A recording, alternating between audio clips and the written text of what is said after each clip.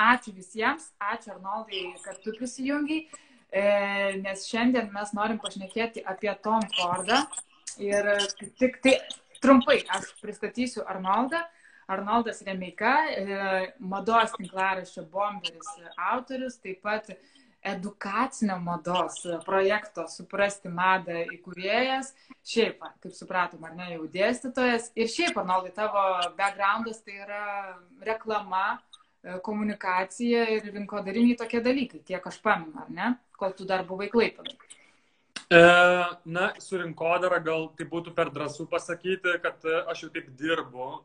Aš visą gyvenimą šiaip dirbu PR, viešuosiuose ryšiuose, su labai skirtingais projektais.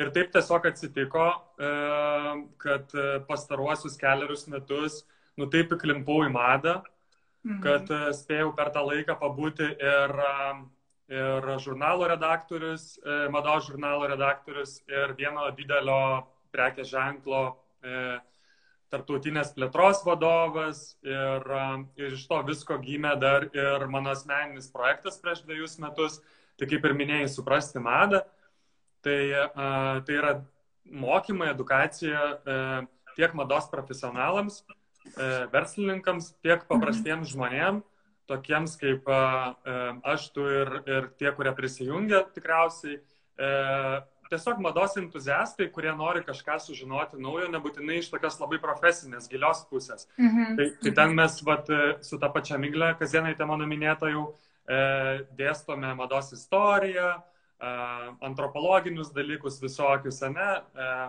Tiesiog pasakojam kontekstą, kad žmonės suprastų, kas yra mada, ją pamėgtų ir negalvotų, kad mada yra tuščias glamūras ir nužudyta planeta. Ta prasme, kad nieko gero iš mados nėra.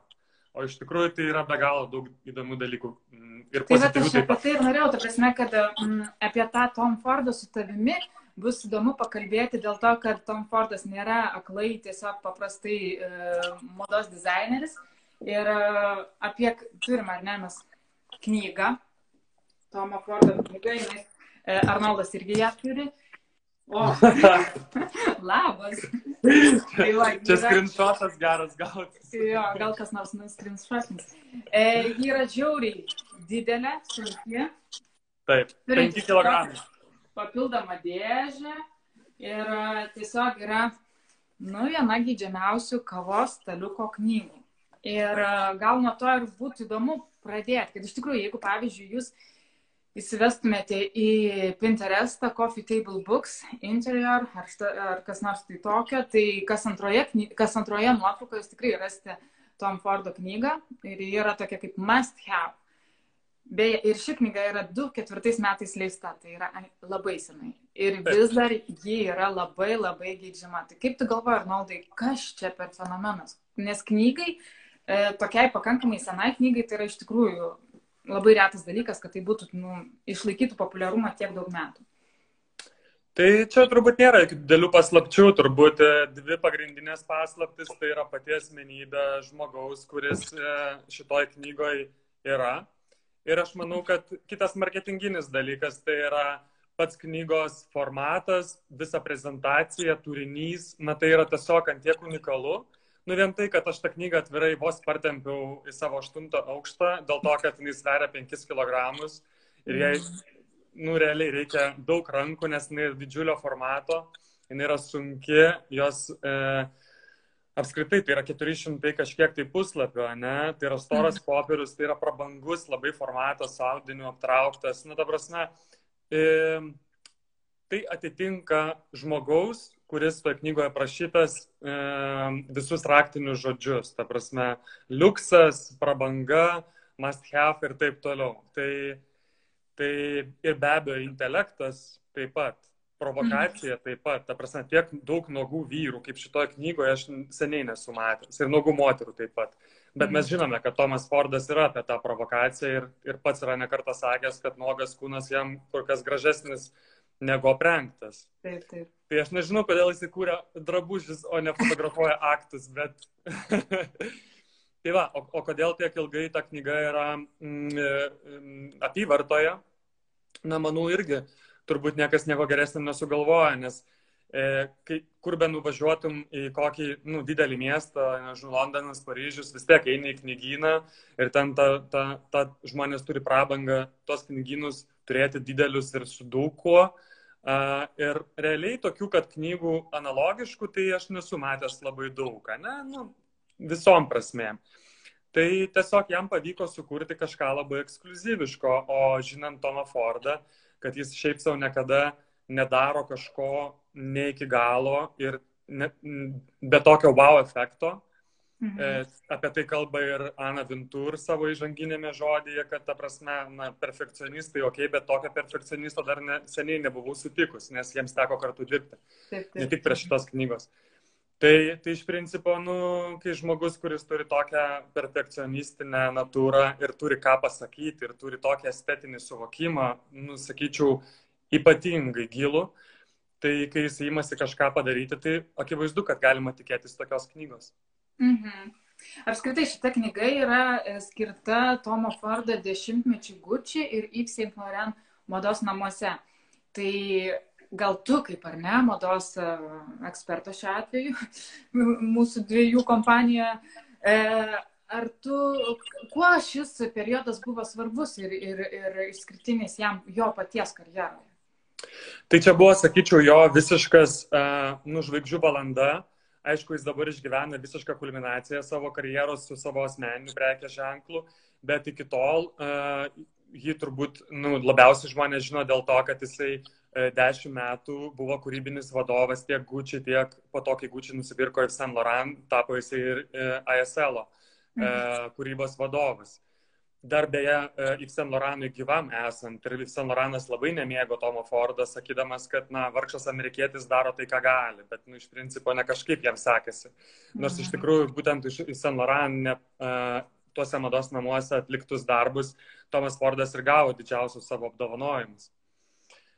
O tie 10 metų tai buvo, sakyčiau, tokie labai intensyvūs. Visų pirma, šiaip tai jisai praleido toj grupiai 14 metų, bet pirmus 4 metus jisai dirbo tiesiog įvairiose pozicijose, skirtingų linijų dizainerių, po to administracijai kažkokių turėjo vaidmenų, bet čia staiga 94 metais jam pasiūlė kūrybos vadovų tapti. Ir iš principo Gucci tuo metu, kaip jisai pradėjo dirbti su Gucci, buvo visiškas toks nuosmukis, kad niekas nenorėjo dirbti Gucci kūrybos vadovų, dėl to, kad tai buvo per daug rizikinga. Šitas brandas buvo skolose, šitas brandas buvo realiai nuosmukyje. Ir tai buvo galanterijos prekės ženklas, iš pat pradžių, tai nebuvo drabužių prekės ženklas. Tai iš principo jaunas bičas iš Amerikos, kuriam, man atrodo, tuo metu buvo gal 28 metai, nusprendė, kad jis gali savo leisti tokį iššūkį ir jisai pabandė ir jį priėmė Gucci. Ir per 4 metus jisai tenai įsitvirtino ir jam pasiūlė šitas pareigas. Tai vėliau jisai, iš principo, perėmė visas įmanomas pareigas. Tai ir vyrų, ir moterų linijas kūrė, ir visas papildomas produktų grupės, tai parfumerija, kvepalai, parduotuvių dizainas, reklama. Jisai perėmė tiek Gucci, tiek ASL reklamą ir mes žinome, kas tai per reklamas. Šitas reklamas įėjo į istoriją, nes pusė jų buvo uždrausta ir niekada tu jų niekur nepamatysi, tik tai, žodžiu, labai įdėmiai googlindamas, nes tai iš tikrųjų jos niekada nepasiekė eterio, nes praktiškai kas antroje reklamai būdavo žmogus pilnai nude. Tik tai su, pavyzdžiui, moteris su kolyje, o vyras su žiedu. Tai iš principo, tai buvo tiesiog kažkas labai negirdėto, nematyto. Ir toks, sakyčiau, tokio atvejo iki tol turbūt ir nepasitaikė mados istorijoje, kad žmogus valdytų 2 prekės ženklus kaip kūrybos vadovas, ir tokios sėkmės pasiektų, nes kai Fordas išeidinėjo iš Gucci Group, Gucci prekės ženklas buvo vertas $10 milijardų. Tai 10 kartų jis išaugino per tuos metus tą vertę brando. Kiekvienais metais po 1 milijardą. Milijardą, jo. Ir jisai ten tiek daug dirbo, kad sako, kad kai jis išėjo iš Gucci, o išėjo su baisiausiais skandalais ir knygoje interviu irgi apie tai nemažai rašoma, jis iki šiol jaučia nuoskaudą, kad jam ne viską leido padaryti iki galo, nes čia vėlgi perfekcionisto turbūt bruožas. Tai jisai, kai išėjo, tai tam, kad uždengti jo pareigas, jo darbo krūvį buvo priimti 4 žmonės, vietoj jo vieno. Tai įsivaizduokime, kiek jisai stengiasi, nes tie žmonės, kurie dirbo su jo komandoje, pasakojo, kad jisai dirbo po 18 valandų stabiliai. Nebuvo trumpesnių dienų. Ofise 18 valandų. Tai iš principo, tiesiog tie 10 metų, sakyčiau, ir buvo tas įrodymas, kad berniukas iš Teksaso gali pavergti visą Europą, būdamas amerikietis, kur neslėpkime, Europoje mes turime savo stereotipus apie amerikiečius, tikrai. Tai jam tikrai turėjo būti dar ypatingai sunkiau. Taip. Žinai, aš tam pačiam interviu skaičiau ir labai man pasirodė įdomus faktas tame, kad jis studijavo ir iš esmės kaip ir baigė architektūrą. Ir tiesiog, kad jis visiems sakydavo, kad jis baigė tam tikrą Prancūzijoje mokyklą, design school kažkokią. Ir realiai jis turėjo tam kelias paskaitas mados, bet realiai architektūra yra jo toks kaip backgroundas. Ir dėl to knygai daug ir yra architektūros ir interjero nuotraukų tokių. Ir jisai pats, kaip suprantu, darė parduotuvių dizainas. Taip. Taip, aš manau, kad čia iš viso mes kalbam apie žmogų, kuris yra multitalented, ne? Tai yra žmogus, kuris turi labai daug talentų ir kompetencijų, gabumų ir natūralių tokių pajautimų. Tai jisai šiaip, kaip tu teisingai ir sakai, jisai baigęs yra architektūrą, bet studijavęs yra po truputėlį ten mados, truputėlį interjero dizaino, netgi istorijos yra studijavęs, bet visur išdropindavo, išeidavo pats. Dėl to, kad atseit nerasdavo savęs ir jis įmeluodavo po to, kad susirasti darbus apie savo backgroundą ir apie savo išsilavinimą ir prisistatydavo, kad yra mados PR specialistas, nors iš tikrųjų tai jisai ten tik atliko praktiką ir kažkokį labai smulkų darbelį turėjo New York'e Chloe mados namuose, labai žemose pareigose PR skyriuje. Tai yra žmogus avantiūristas, tai yra žmogus, kuris turi begalę daug talentų, kuriuos mes privalome gerbti, bet taip pat tai yra žmogus, kuris save pats padarė. Ir aš čia ne šiaip savo atsisėdau už šito plakato, tai man už nugaros yra Halstono plakatas. Kaip žinome, Halstonas yra kitas amerikiečių dizaineris, kuris jau yra miręs. Ir daugelis mados istorikų mano, kad Tomas Fordas eina Halstono pėdomis. Dėl to, kad, kaip įkvėpimas. Aš ne vienam interviu neradau, kad Tomas Fordas atvirai vadintų Halstoną savo įkvėpėjų, bet jų istorijos labai panašios.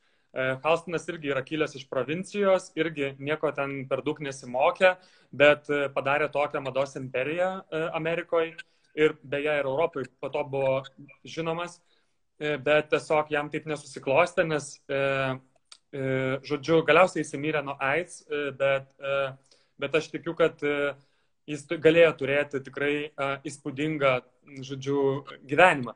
Tai Tomas Fordas yra dabar jaunas žmogus, kuriam tik 58 metai, šiandien Wikipedijoje pačekinau, tai jis dar tikrai mus nustebins, bet jam dabar jau nebereikia niekam meluoti. Ta prasme, nei apie savo backgroundą, nei apie savo išsilavinimą. Dėl to, kad jis yra, aš sakyčiau, vienas, labiausiai, kaip čia ne tik, kad established tas žodis, pripažintų tokių žmonių, kuriems jau nieko nebereikia niekam aiškinti. Ir tarp kitko, irgi toksai faktas mane labai nustebino, kad Europoje ne koks kitas prekės ženklas, o būtent Tomas Fordas liukso klasėje yra perkamiausias dizaineris. Tai mes turime Europoje fantastiškų dizainerių, mados namų, vietinių, europietiškų, bet geriausiai selina iš tikrųjų tarp europiečių amerikonas. Tai aš ką tik prisijungusiems, nes matau, kad čia žmonės atsijungia, tiesiog noriu priminti, kad mes dabar kalbam su Arnoldu Remika. Aš norėčiau sakyti dar kitaip žinomų kaip Bomberis, bet tu sakiau, nebenori prikabinti prie savo pavardės. Ir kalbam apie knygą Tom Ford. Apie patį dizainerio fenomeną ir apie tos knygos fenomeną ir kas toje knygoje yra sudėta, bet ir kartu ir paties dizainerio dalykus, kuo jis ir šiandien gyvena. Ne? Taip. Ir tu dabar užsiminė apie tą gerai parduodamus dalykus, apie kas gerai selina ir iš tiesų pats Tom Fordas savo interviu ir daug kur jisai kalba ir prisistato, kad jis yra komercinis dizaineris. Ar tu gali man paaiškinti, ką tai reiškia? Kas yra komercinis, kas yra nekomercinis, kuo tai skiriasi? Nu, aš irgi mačiau tą jo eilutę interviu ir aš manau, kad aš spėjau, kad jisai gali turėti galvoje tai, kad jisai kūrė, ne tuos daiktus, kurie bus tiesiog pakabinti ir kurios bus gražu pasižiūrėti. Yra labai daug dizainerių, kurie kūrė sunkiai dėvimą produktą. O Tomas Fordas iš tikrųjų, nors jo darbus irgi galima vadinti menu, pasižiūrėjus jo kolekcijas retrospektyviškai, tai ta prasme yra visiškas wow.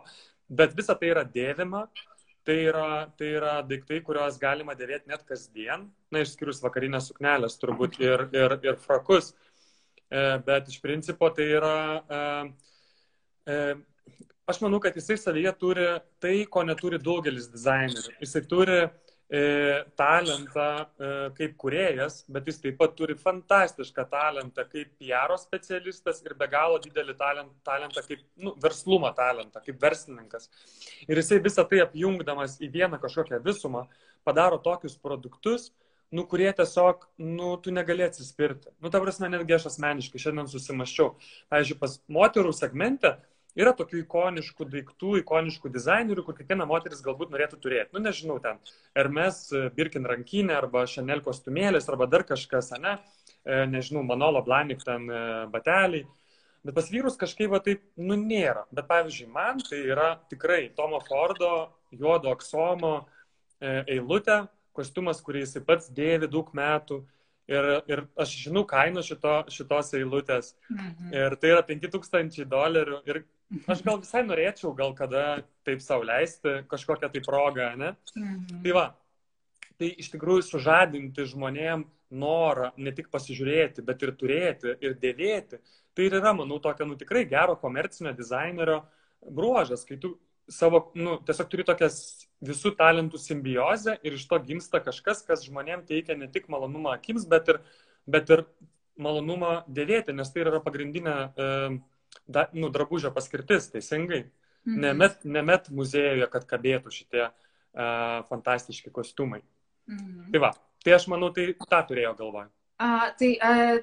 Tu kaip jau ir įžengiai tą kitą mano klausimą, kur nes Tomas Fordas apskritai, jie daug pats kalba ir sudaro tą tokį įvaizdį, įspūdį ir norą turėti jį, kad tai yra kažkoks, ar ne, didžiulis lygis ir wow, bet ką, nežinau, nes dabar jis neseniai žvakes paleido, ar ne, savo vardinės, su savo vardu. Tai net, ar ne, jeigu aš, pavyzdžiui, neturiu tiek daug pinigų, bet noriu būti, bent jau šiek tiek pajausti tą klasę ir šiek tiek kažką prisilyginti, aš nusipirkčiau tą žvakę ir va, jau jaučiuosi pakilėti, ar ne? Tai ar tai ir yra, jo tokie žingsneliai, kad jis kiek įmanoma įvairiais būdais ir platesnę auditoriją paimti ir kaip pasakyti, ir kad būtų geidžiamas ir norimas? Aš supratau klausimą. Tai iš tikrųjų tai yra labai nenauja strategija. Tik tai, kad jam labai pavyksta šitą strategiją vystyti. Jis apskritai yra didelis inovatorius.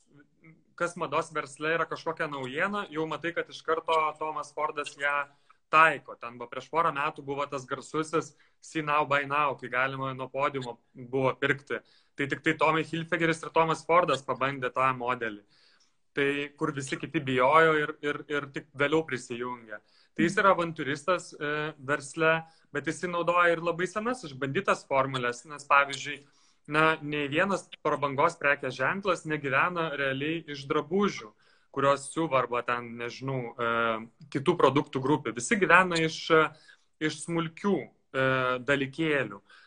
Kvepalai, kojinės, fantazija įsidėti iš švarko kišenę, žiebtuvėlis ar dar kažkas su dizainerio arba mados namų, prabangių mados namų logotipu.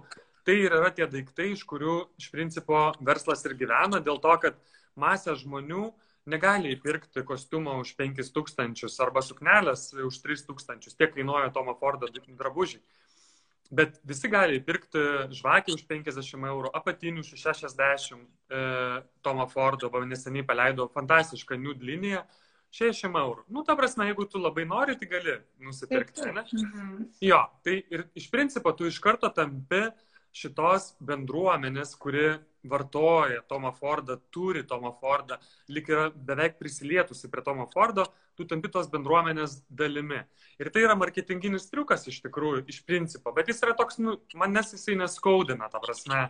Aš turiu ten, nežinau, Jean-Baptiste Valli nosinaitę ir aš jos nenaudoju, bet man faina ją turėti, aš kartais ją kišenę įsidedu kaip fantaziją, ta prasme. Tai yra šilkinė, graži nosinaitė ir man kažkaip tai teikia džiaugsmą.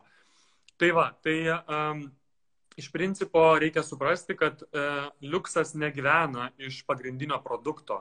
Dėl to, kad jeigu ir parduoda tų kostiumų, tai turbūt ne tiek, kad galėtų turėti 4 namus skirtingose pasaulio kampeliuose, kaip ir turi Tomas Fordas. Tai jie gyvena iš kitų dalykų. Pagrinde, manau, kad parfumerija Tomo Fordo atveju, jisai tą liniją yra išvystęs fantastiškai. Jisai turi ir labai brangią liniją, tą nišinę, bet turi ir tą ekonominę liniją. Ir aš pats kvepinuosi Tomo Fordo Grey Vetiver kvepalais, kurie kainuoja 60 eurų. Nu, gal 68. Tai iš principo tai yra prieinama kaina kiekvienam žmogui, kuris apskritai kažko domisi ir kuris galbūt gali įvertinti kvepalus ne už 10 eurų iš vaistinės. Nu, tai čia tikriausiai ir knyga yra tada vienas iš tų, ar ne, kad tu įsigyji tokią knygą ir jautiesi šiek tiek dalis to ir prisidėtas prie istorijos ir apskritai, nu, šiek tiek liukso klasės, ar ne, žmogus? Tai aš, žinai, visų pirma, viską, ką išleidžia Tomas Fordas ir yra liukso klasės. Nu, netgi tie apatiniai, ta prasme, nu, tu pasižiūri, tai visą laiką yra ne tik estetika, bet yra ir kokybė, ir išbaigtumas kiekvienoje detalėje. Ir grįžtant vėl prie įžangos knygos, kur Ana Vintur kalba, kad, nu, jinai galvoja, kad jinai gal yra ta irgi mėgstanti dėmesį detalėm, bet kaip padirbo prie Met Gala parodos 2003 metais kartu su Fordu, kuris buvo jos kaip ir, nu, co-chair, jie kartu tipo buvo organizatoriai. Tai jinai suprato, kad ne, tokių perfekcionistų dar reikia paieškoti. Tai dėl to, kai žmogus, vat, kaip ir minėjau, prisiliečia prie bet ko, ar tai būtų triusikai, ar tai būtų knyga, arba interjeras, parduotuvės, ar reklaminė kampanija, tu supranti, kad tai yra išbaigta ir kad tai yra jau savaime, nu, nesenstantis dalykas. Ta prasme, nu, nėra ką pridurti. Po laiko tai nebeatrodys juokingai, nes yra labai daug dizainerių, kurie kūrė daiktus ir konceptus, kurie, tarkime, nu, po kurio laiko atrodo, nu, tikrai kažkas nesuprantamo. Nežinau, Versace turbūt yra puikus pavyzdys, atsukus 20 metų atgal, nu, jau po Gianni Versace mirties, ten dėjosi tokie balaganai, kurie dabar atrodo visiškai protų nesuvokiami. Tai jeigu mes pasižiūrėtumėm Gucci Tomo Fordo eros arba Yves Saint Laurent Tomo Fordo eros, mums viskas atrodytų labai aktualu ir šiandien. Tai yra talentas iš tikrųjų sukurti daiktus, kurie yra, nu, tokie nesenstantis, ilgamžiai ir, nu, turi išliekamą kažkokią vertę. Nu, tai aš nežinau, tą knygą, pavyzdžiui, tai aš tikiu, kad jinai mane lydės jau tikrai, nu, gal iki gyvenimo pabaigos. Tai yra toks fundamentalus dalykas, ne žurnalas, kur nusibodo tampyti iš būto į būtą ir padovanoja arba išmeti. Taip, taip. Knygos jau turi išliekamąją vertę. Vien dėl savo dydžio šiuo atveju, ar ne? Ne visos knygos, ne visos. Aš periodiškai išsivalau savo knygų lentynas ir dabar ketinu netrukus tai padaryti, va, karantinas yra labai gera vieta. Tai žinau, kad porą dėžių tikrai keliaus. Šalia namo yra ta biblioteka, kur žmonės dalinasi laukia ten pasidėti, tai tikrai tenai reikės išnešti. Bet tikrai ne Tomo Fordo knygą. Gerai, bent jau tiek. Gerai, Arnoldai, pakalbėkim šiek tiek apie kūną. Kadangi kūnas smegenė, tai ir Tomas Fordas iš tikrųjų, kaip mes ir pradžioje šiek tiek kalbėjom, labai kūniškas ir jis irgi toje įžangoje buvo kalbama apie tai, kad jis tarsi atnešė, sugražino seksualumą į madą, nes prieš tai, kai AIDS banga nuvilnijo per mados pasaulį ir tiesiog tas seksualumas buvo šiek tiek toks užgoštas, eliminuotas ir jis, jį taip tą kūną ir aktai, ir moteris nuogas, vyrai nuogi, kaip sakai, tik su žiedu ar tik dar su kažkokiu aksesuaru, ta prasme, kad labai daug kūniškumo. Taip. Kaip tu galvoji, jo, kaip tu tai matai apskritai šitą aspektą jo kūrybos? Nu jo, nepamirškime jo backgroundą, vis dėlto jis iš savo to Teksaso pabėgęs buvo į New Yorką. Ir tai yra tie laikai, nu, tikrai tokie auksiniai New Yorko laikai, kuriuose aš ir pats norėčiau atsidurti, jeigu būtų laiko mašina ir manęs kas paklaustų, kur nori keliauti. Aš sakyčiau, norėčiau į Studio 54 ir diskotekų visų tos laikus, kai, nežinau, ten tiesiog buvo klestėjimas, bohemos, Andy Warholas, Patti Smith, nu kas tik nori. Tai Tomas Fordas buvo viso to dalis ir galima jau netgi atsekti nuo jo ankstyviausių darbų tą tokį, nu, glamūrą, bet tokį teisingą glamūrą. Ir tas seksualumas, nu, jisai neatsiejamas nuo jo kūrybos. Jeigu daug dizainerių, nu, evoliucionuoja kažkaip, tu, matai, kad jie darė vienaip, paskui kitaip.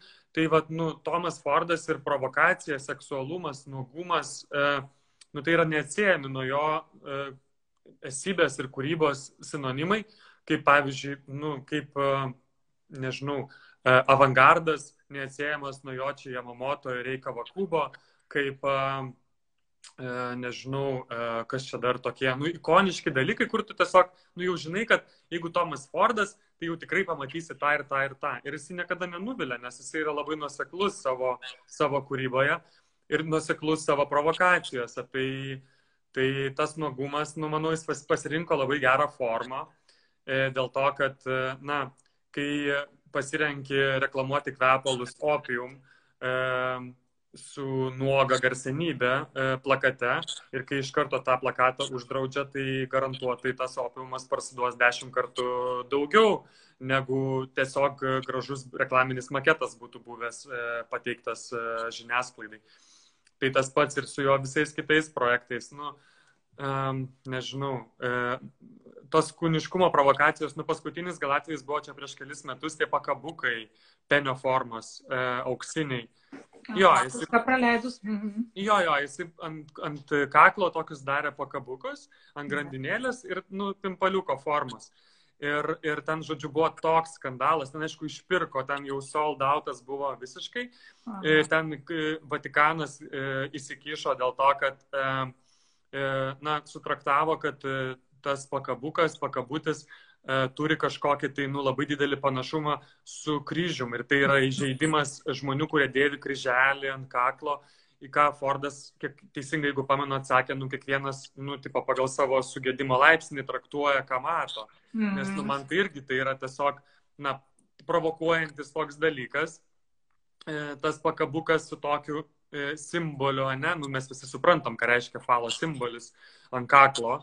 Tai jisai taip, nu, jam tai yra tiesiog kaip ir žaidimas, kaip ir dalis jo viso įvaizdžio, hedonizmas toks, nu, pagalvokime apie dizainerį, kuris yra, na, kaip tu, pleasure seeker, ne? Nu, ta prasme, tas malonumų medžiotojas. Nu, tai man iš karto Tomas Fordas kažkodėl ateina. Jis nėra gašlus, tikrai jis nėra. Jis nėra kaip Roberto Cavalli, toks, ne?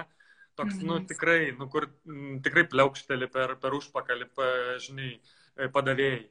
O Tomas Fordas, nu, tikrai yra intelektualus, va, pagrindinis jo bruožas yra tai, kad jisai atrodo ir yra labai intelektualus žmogus. Ir iš intelektualaus žmogaus tokį turinį, kaip aktas, pavyzdžiui, ne, reklamoje pamatyti. Tai yra visai kitas levelis, iš tikrųjų. Tai aš manau, kad tai yra dalis jo strategijos. Jisai turbūt paneigtų dabar, kad daug dalykų jisai daro dėl PR-o, bet aš manau, kad tai vis dėlto yra dalis PR-o tame. Nu, jis turi didelę komandą, kurie jam pataria, kad, nu, manau, kad visai laikas išleisti pakabutį, kuris papiktins Vatikaną, dėl to, kad, vat, sustoja mums biškai pardavimai rankinių arbatų. Reikia skandaliuko. Taip.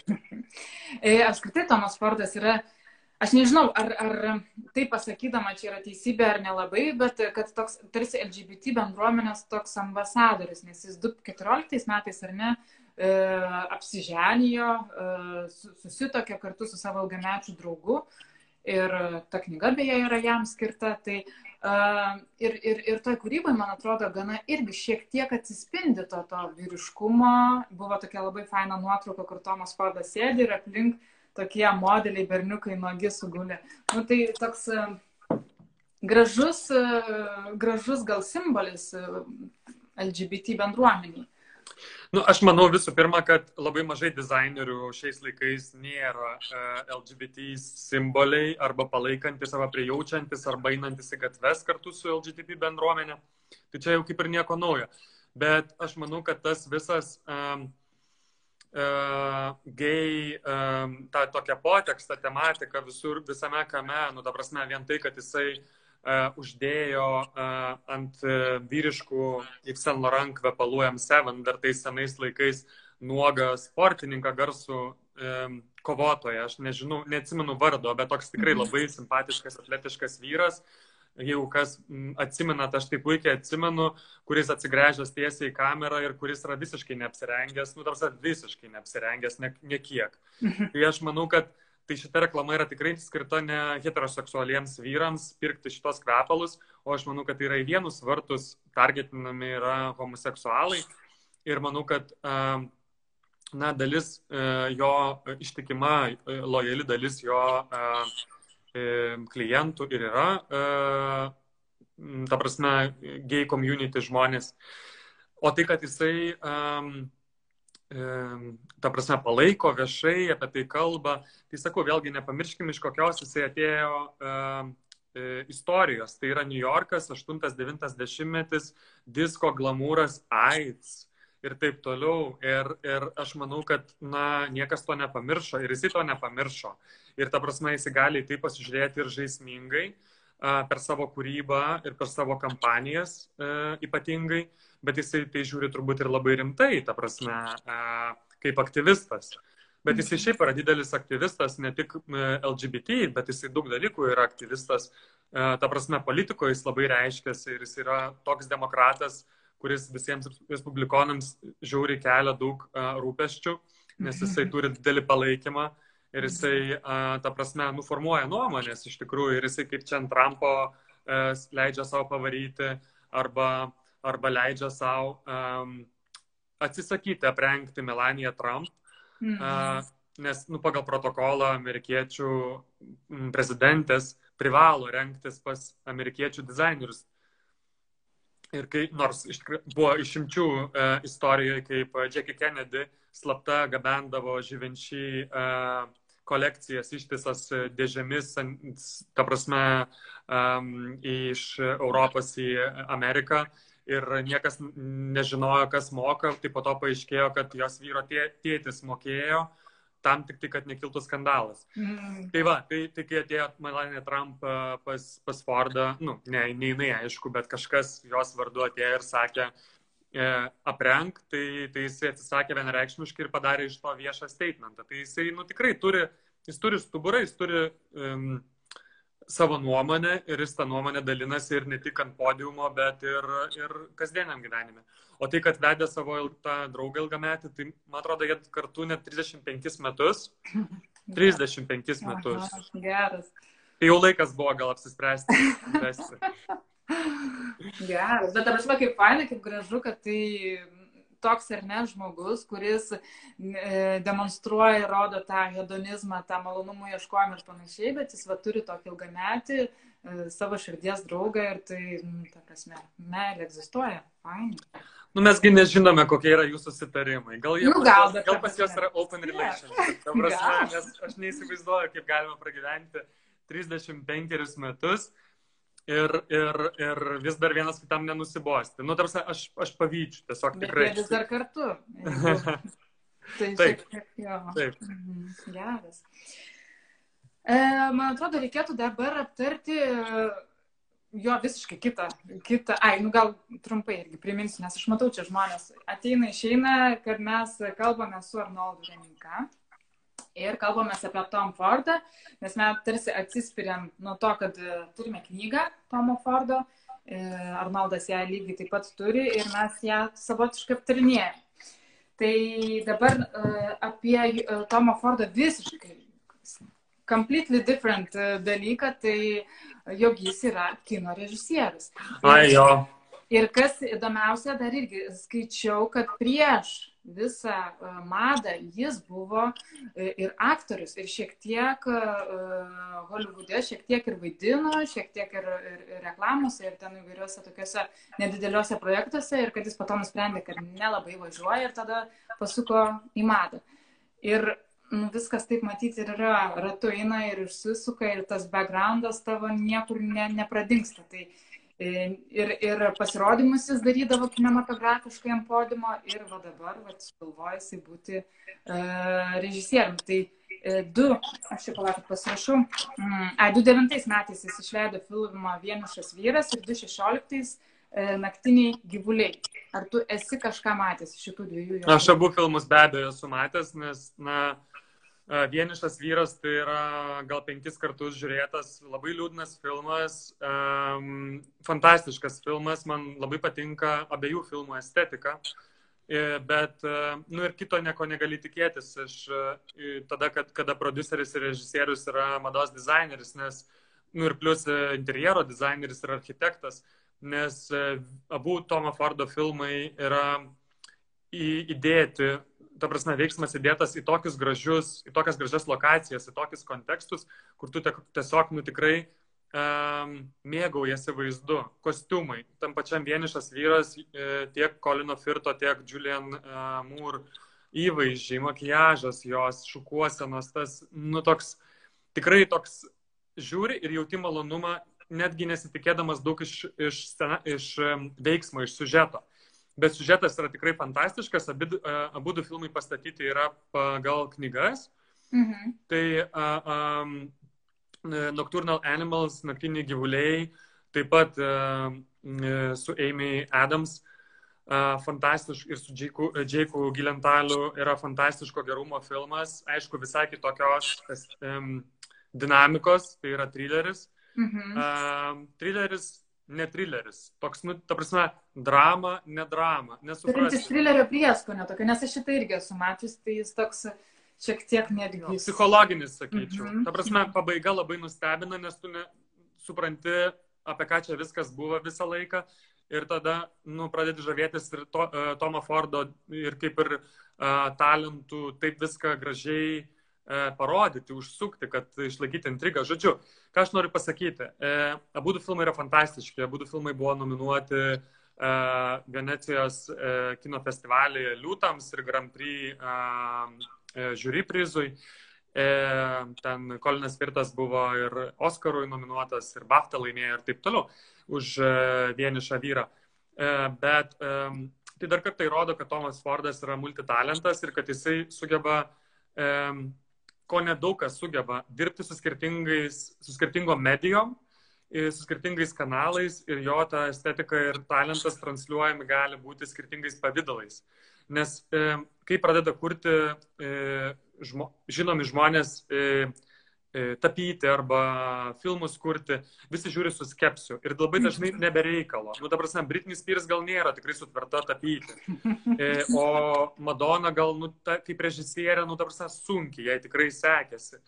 Ir dėl to iš karto yra nusistatymas, kad čia bus dar vienas feilas, bet iš tikrųjų, ir galbūt ir žiūri su tokį truputėlį atsargumo, ne?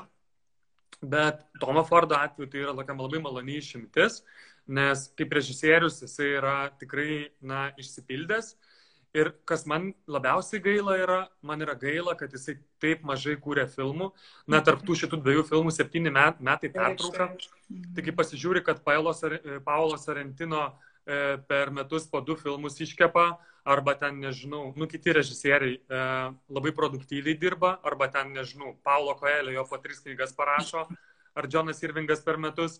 tai iš tikrųjų norisi papušinti Tomą Fordą, kad, na, daugiau filmų, mes čia laukiam. Taip, taip. Tai iš tikrųjų aš esu didelis fanas, netgi gal labiau jo kaip režisieriaus po šito, debiuto, gal dabar jau nebegalima sakyti debiuto, negu kaip aš būčiau jo fanas kaip dizainerio. Ta prasme, man imponuoja tai, ką jis daro, tikrai man patinka nuoseklumas, man patinka visa estetika, ta prasme, tas minimalizmas, kuris, su glamūru puikiai kažkaip suderinamas yra, nes glamūrą mes kitaip įsivaizduojam, o jisai sugeba glamūrą paversti tokiu minimaliu, bet eina, pavyzdžiui, per spalvas, nežinau, pažiūrėkime netgi jo kolekcijas Google'e, įsivedę, kokios dominuoja spalvos, jos visos bus prabangios, jo tekstūros prabangios, jeigu tai yra suknelė, bus šilkinė, gražiai kris, taip, jeigu tai bus kostiumas, jis bus aksominis, jisai bus, ta prasme, toksai lūštantis gražiai, prabangiai, ne? Tai va, tai iš principo, dabar nuklydau truputėlį nuo temos kinematografijos. Bet tiesiog norėjau pasakyti, kad tikrai labai džiaugiuosi, kad yra dar gyvų ir dar jaunų pakankamai tokių talentingų žmonių, kurie vis dar gali mus labai nustebinti. Ir jeigu jis sugalvotų, pavyzdžiui, staiga kažką dar padaryti, kažkokį dar kanalą pasirinkti naują, tai aš, žinokit, manau, kad laukčiau su tokiu dideliu smalsumu ir nekantrumu, o ne kaip, ta prasme, Really, Britney Spears tapo ir pamatai tos paveikslus ir supranti, kad, dieve, nereikėjo iš to PR daryti nieko. Savo stalčių patapyti ir pasidėti ir tiek. Taip. Ką mes dar turėjom aptarti? Tiesiog aš tavęs paties turėjau paklausti, ar ne? Kaip suprasti madą įkūrėjų. Tai kaip reikėtų tą madą suprasti? Tai čia tikriausiai yra toks klišinis visiškai klausimas, bet why not? Mes dabar kalbam apie mados dizainerį ir tu tikriausiai geriausiai gali paaiškinti. Ar Fordu remiantis, ar kažkuo kitkuo.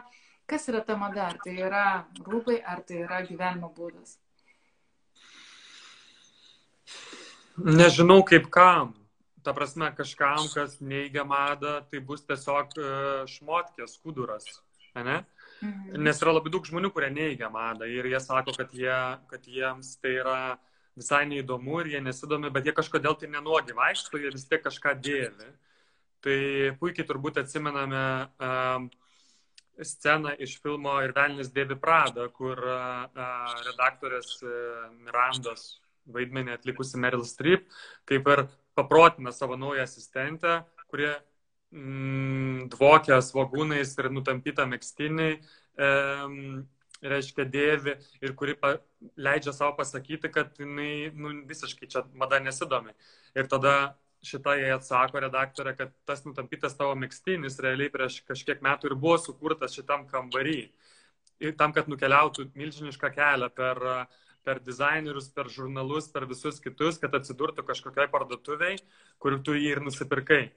Tai iš principo nereikėtų nuvertinti mados, reikėtų tikrai ją suprasti geriau, ne? Ir galbūt, iš tikrųjų paversti madą savo sąjungininkę, nes aš esu labiau gerbėjęs stiliaus, o ne mados. Jeigu taip asmeniškai, ne? Aš neturiu madingų drabužių, ta prasme, labai mažai. Man užtenka kažkokio per sezoną vieno smulkaus daiktelio, kuris yra madingas, ne? Nežinau, sportbačio ar dar kažko. O visa kita yra nuoseklus stilius ir reikia mokėti ir mėgautis iš tų daiktų, kurie galbūt kažkada tai buvo madingi arba galbūt net visai nemadingi, kurti savo asmeninį stilių ir nesivaikyti tų madų per daug.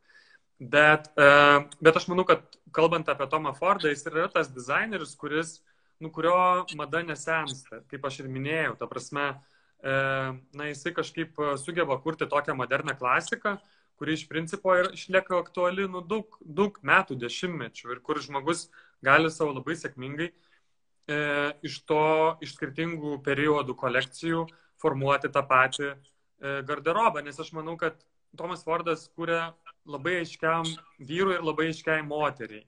Ta prasme, jisai žino, kam jisai kūrė, kad tai nėra random kažkoks, tai tikrai nejaunas žmogus. Tai nėra, bet aš galvoju, kas yra Tomo Fordo moteris, pavyzdžiui. Tai tikrai ir kuo man jis skiriasi nuo Tommy Hilfigerio moters. Tai Tomas Hilfigeris, nors, pavyzdžiui, yra labai pagyvenęs žmogus jau, jisai taiko į jaunimą. Ir jo pagrindinis veidas yra Gigi Hadid ir jo pagrindinis kanalas yra Instagramas. Mes Tomą Fordą nerasime Instagrame tiek daug. Kur mes rasime Tomą Fordą? Mes rasime jį lauko reklamose, didmiesčiuose, mes rasime jį prabangiuose žurnaluose. Nes ten yra tos moteris, kurios jį perka. Jos nori, grįžusias iš darbo, iš lėto įsipilusias vyno, pavartyti kažkokį tai žurnalą, katalogą ir taip toliau. Ta prasme, jos taip gauna informaciją apie madą ir taip užsimano pirkti Tomo Fordo, žodžiu, naujus produktus. Tai va, tai čia toks truputėlį konteksto. Žiūrėkite į madą rimtai. Puikiai. Labai manau, kad gera pabaiga. Nesitikėjau tokios pabaigos visiškai. Bet viskas, ta prasme, žaiskim žaidimą, bet žiūrėkime tai rimtai. Dar kartą primenu, kad mes kalbėjom su Arnoldu Remeika, kuris yra Suprasti madą įkūrėjas, taip pat ir dėstytojas, ir mados tinklaraščio Bomberis autorius. Ir mes kalbėjom apie Tomą Fordą, apie jo knygą ir apskritai apie jo visą kūrybą ir jį kaip dizainerį. Ačiū tau labai, Arnoldai, žiauriai faina ir iki kitų kartų. Kažkur dar tikrai mes kažką dar sugalvosime, ne? Taip, ir ačiū visiems, kurie žiūrėjo mus. Ačiū labai. Visą gerą vakarą. Visą.